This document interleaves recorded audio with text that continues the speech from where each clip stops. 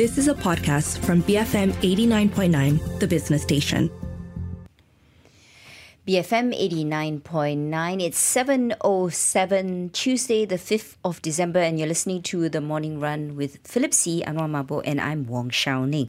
In about 30 minutes, we'll be speaking about the Chinese property sector and some of the proposals that the government is introducing to actually prop it up.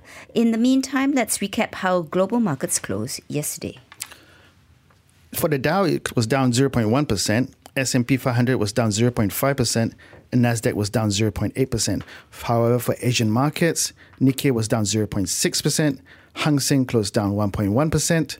The Shanghai Composite was down 0.3%. STI was down 0.2%. And our very own FBM KLCI was down 0.4%. It's all red. Unfortunately. Yeah, it doesn't look like it was a good day, no matter where you were. So for some insights on where markets are heading, we speak to Joe Quinlan, Chief Market Strategist at the U.S. Trust Bank of America Private Wealth Management. Good morning, Joe. We have to ask you about markets. Why are they so nervous all of a sudden and in the red? That's a good question. I think today was some profit taking. Actually, I talked to some hedge funds, and they came out of November doing very well. So there's a little profit taking. There's a little concern about geopolitical risks and so forth. So I would put it down to profit taking because I think the Santa Claus rally still has legs. So don't bail just yet because I think we're going higher between now and year end. Okay, so we are basically, it doesn't really matter whether the Fed is going higher for longer, even as we head into 2024? I mean, it matters, and we're looking at the employment number on Friday. The Fed meets next week, and I should add, there's a lot of Fed speak last week. It was confusing. I just wish they would stop talking because it's confusing people. It's negative. It's not additive. So I think there's enough nervousness. But inflation is coming down pretty rapidly here in the United States, particularly goods inflation as the supply chains come back to where they should be. So I think we're getting some nervousness here until we get to the Fed December meeting next week. Now, it isn't just equities that are rising. Bond prices have also recovered and real estate stocks are moving upward. Even with Bitcoin has rebounded, how would you explain this everything, everywhere, all at once surge in cross-asset values? Well, honestly, I can't, and that worries me. Even Bitcoin, gold, equities, bonds doing well. I mean, it was a November to remember, but December could be different in that sense. It just gives you that animal spirit. But here's a good number. I mean, it's amazing as much as these assets have moved. There's still $5.8 trillion, that's with a T, trillion dollars, in money market funds, $5.8 trillion. Money market funds actually increased last month. So there's a lot of dry powder out there to have the stars aligned to push us forward and higher. But we need a lot of things to go right, whether it's oil prices, the Fed keeping on course for lower interest rates. The markets might be too aggressive, thinking the Fed's going to cut by spring. So we're priced for perfection, so be careful here. But once we get that pullback, you want to be in the market and be buyers. Well, the question is, the $5.8 trillion question is, where will that money flow through, right? Or will it just stay put at money markets? That's a great question. We're asking a lot of clients. I mean, a lot of folks want to come back into equities, but here's the problem. The U.S. election, in less than a year away, that could be an inhibitor for more risk on. So we're hearing a lot from our clients that, yes, we'll be in the market up until, say, June, July of next year, and then we might pull back. Now, you can't time it. A lot of things can happen, obviously, between now and then. But I do think even if we start out 2024 in a good upward momentum, we might lose some steam until we get to the election. So how should we play this, Joe? What should we buy? Let's get specific here. No, I like that. I like that question. Buy cybersecurity leaders, defense. We still like energy. I know COP28 is underway, but it's still a fossil fuel-driven global economy. It's going to take time to make that transition.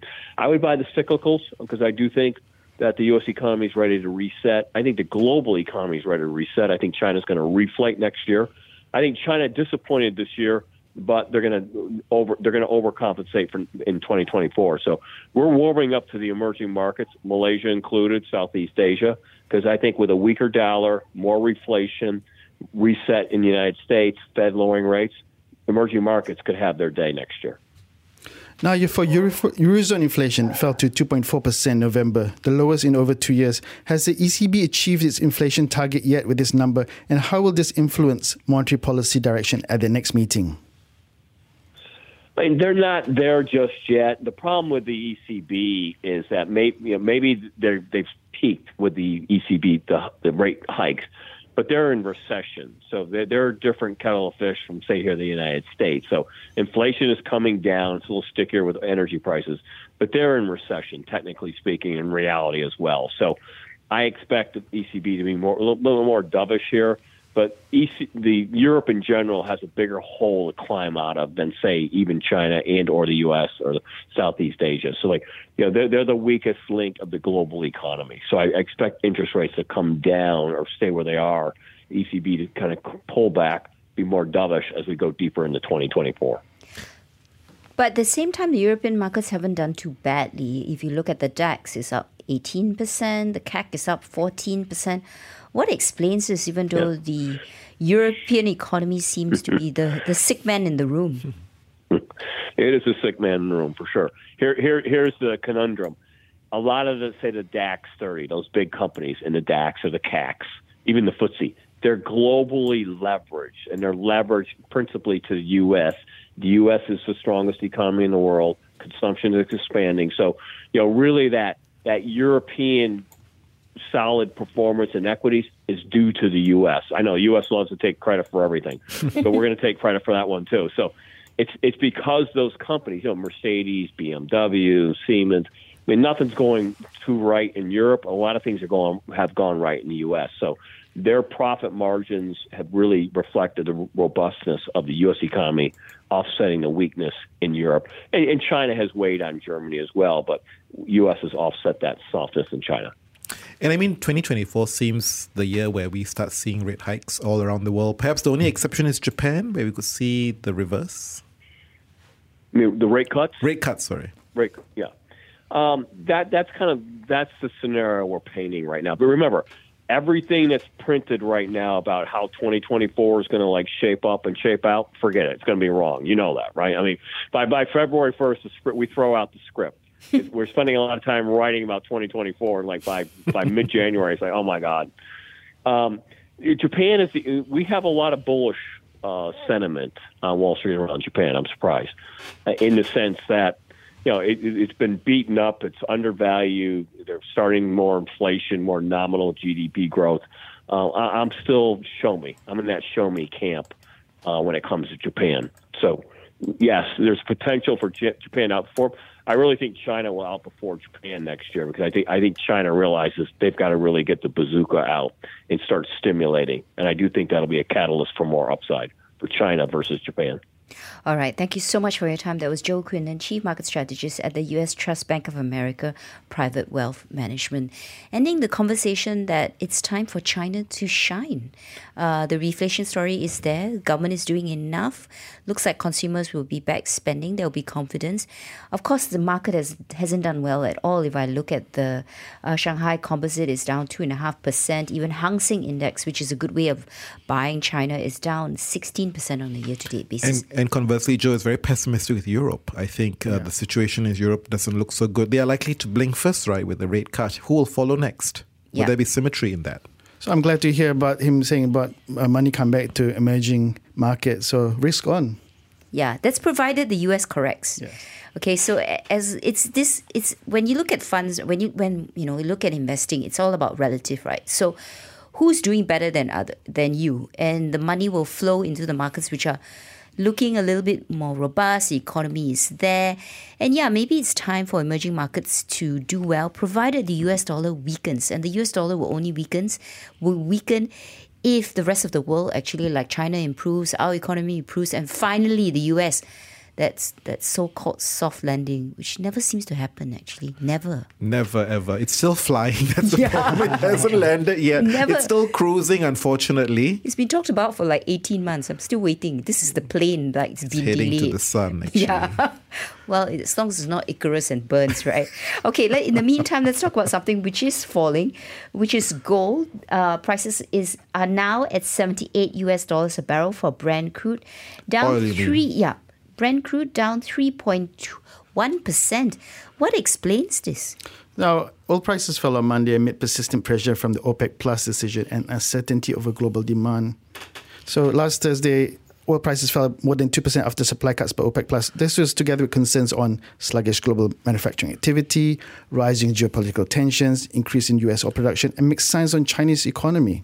I think the issue here is just there's a lack of conviction to make really proper broad-based cuts. Everything seems very mismatched, kind of mixed, no clear joint commitment from everybody, right? So I think that's why the issue here being that the nature of the cuts, which were voluntary, I think really raised doubts about its implementation, about how serious are they in trying to drive some stability in oil. That's why it's always on this downward pressure. Okay, so the energy minister for Saudi Arabia did do an interview with Bloomberg, and he did say that OPEC Plus cuts can absolutely stay past March.